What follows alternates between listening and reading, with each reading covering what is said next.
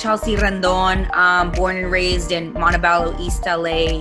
Been acting for 21 years now. Started when I was a little baby. And I am super proud to be a Latina in this business and representing for the cultura. And I'm a badass. I don't know.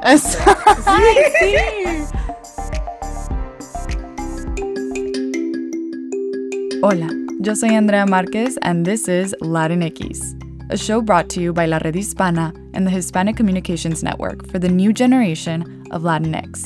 You might have noticed that I've spoken to amazing Latinx creatives on this show, from all walks of life y de distintos colores y sabores. We want to keep highlighting them. So apart from our regular episodes where you can learn about how to get involved with the Latinx community, we will also feature snapshots of Latinx artists who are filling the world with their color y pasión. On this episode of Latinx, I speak with Chelsea Rendon about supporting Latinx content as well as the upcoming movie, The Tax Collector, in which she plays Lupe, a badass Latina directed by David Ayer, known for directing Fury, Suicide Squad, and Birds of Prey.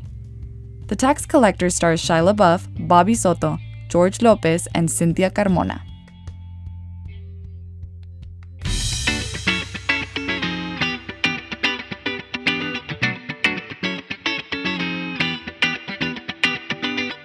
Tax Collector about? It's really about family and about love and what a man would do to protect his home, his heart. Mixed in with all of that is action and violence and drugs and the gang life. But at the core of it, it's family. And tell me a little bit about your character, Lupe. Lupe, she's a badass. She's got red hair, so I love it. I actually considered dyeing my hair red after this movie. It does look really cool on you, gotta say. It's so dope. I was like, hi, you know. Because it's not all red, como que the tips. It's the bottom, yeah. It's the bottom, yeah. Claro. That wig, though, was so hot. I sweat so much in that. I was like, and it's all like the bottom portion. Like, so if you put your hand on the bottom of your like neck, all of that was just sweat. Well, there I have a picture that I have to post of when we were filming in the auto shop, and I was just dripping sweat because it was so hot in there, and we shot it like the summertime, and I was just like, yo, I literally had to have a napkin after every take to dab myself. I need to put that back behind the scenes picture up. But no, she's a badass. She's a part of the tax collector business. She's, you know, cousins with the main character David, who's like in charge and stuff. And so she has a little bit of an attitude, you know, being a part of the family. You're like, nothing can happen to me, so I could like screw around and stuff, and I'm not gonna lose my job. So she definitely has a little bit of a like, I'm fine, you know, attitude. Yeah. And she keeps the boys grounded, you know, and they're these men that are feared and respected. And she's like, shut up, don't talk to me, you know? Being a Latina, was that using that for your character super empowering to almost be able to highlight that part of you for this film? I don't know. It was just me. Like it was the character that we created, you know, I created with David.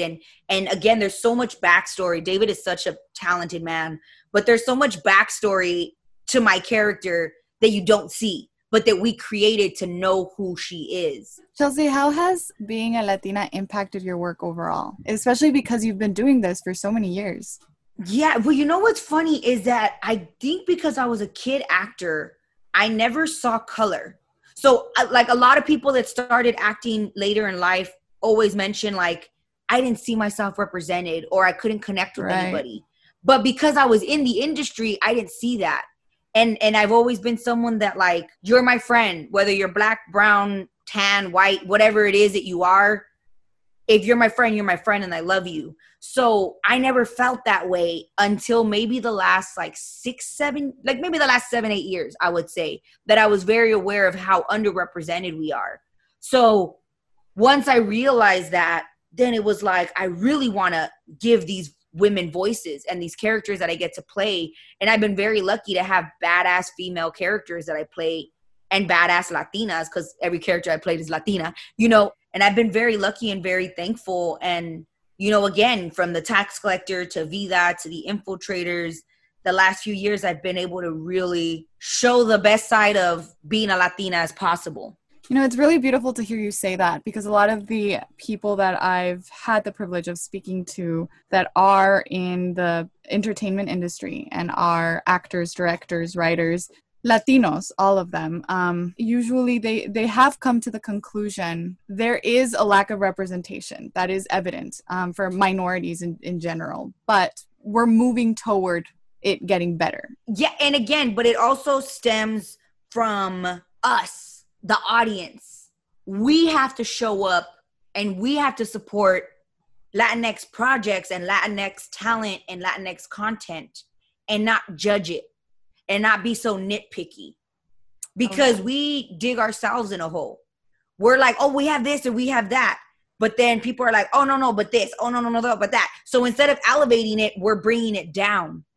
And we need to not do that. So in general, Hollywood is giving us more opportunities, and we are getting to places of power like Vida. The only reason why Vida was created at Starz was because of Marta Fernandez, a female executive there, you know? And so it took for having a Latina in a power position to create the world that we know as Vida. You know, and again, she reached out to Tanya, and then Tanya wanted an all-brown writer's room. Tanya wanted all-female directors 1 season and 2 seasons. And you know, most of our crew was, you know, brown or a person of color or queer. And that was really important. It really stems in, again, the way that David incorporated so many people from the community in the movie. We need that. Again, the only way that we're going to get there, even though, yes, we're getting there step by step, and it's happening slowly but surely, we're moving, and it's a marathon, it's not a race. But we as the audience have so much power, and we need to be accepting and loving and not nitpick.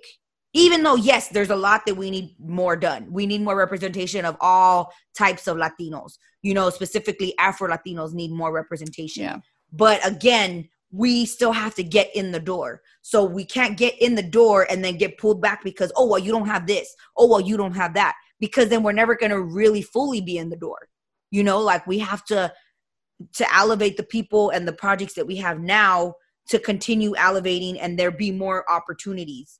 Because if not, say we have 5 opportunities this year, next year we're only going to have 3. Or it could be, if we're supportive and we're elevating, then next year we have 10 or 15 opportunities. And that's the important part. Our growth comes out of supporting each other. Yes. Hey guys, if you like our content, make sure to support us by downloading our episodes on Spotify or Apple Podcasts. Share with your community and follow us on Instagram, Facebook, or Twitter at Latinx. You can also find out more on our website at wearelatinx.com.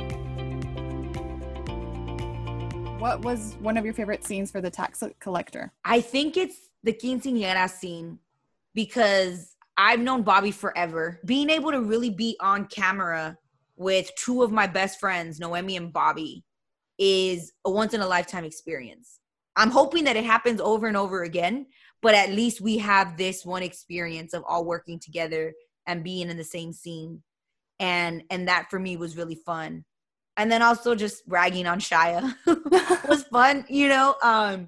Tell me where we can find more of your work. Okay, so technically right now, season 10 of Shameless just dropped on Netflix. So you can watch it on Netflix or on the Showtime app if you have it. I did 5 episodes there, so that was really fun. Also, I'm in the film called The Infiltrators, which is a part documentary, part reenactment that deals with the detention center in 2012. And you can watch that at infiltratorsfilm.com. And half of the proceeds actually go to the lead activist that's a part of the film that actually got deported after we premiered at Sundance. And so it's a really powerful project. And it's very timely because, again, this is in 2012, but then right now you have kids in cages and everything going on that's been happening today. I actually just filmed the first project at home that I've worked on, and it's for the New York Times for the 100-year anniversary for the 19th Amendment. So it's a bunch of females that are women of color that actually helped the movement that haven't really been recognized before. Because I think they just talk about like Susan B. Anthony all the time, you know, but my character Jovita Aidar is a badass Mexicana who was an activist and a writer, and it's very powerful. So that's going to be available through New York Times on the YouTube page, I believe, on August 18th. The Tax Collector will be available on Amazon Prime on August 7th and features a strong Latinx cast. So as Chelsea said, if we want to see ourselves represented on the big screen more often, we have to start by supporting content like this. Latinos, we got to do better in supporting each other, speaking out about injustices that we face, and not being quiet. We can't be afraid to be quiet anymore, and we can't afford it.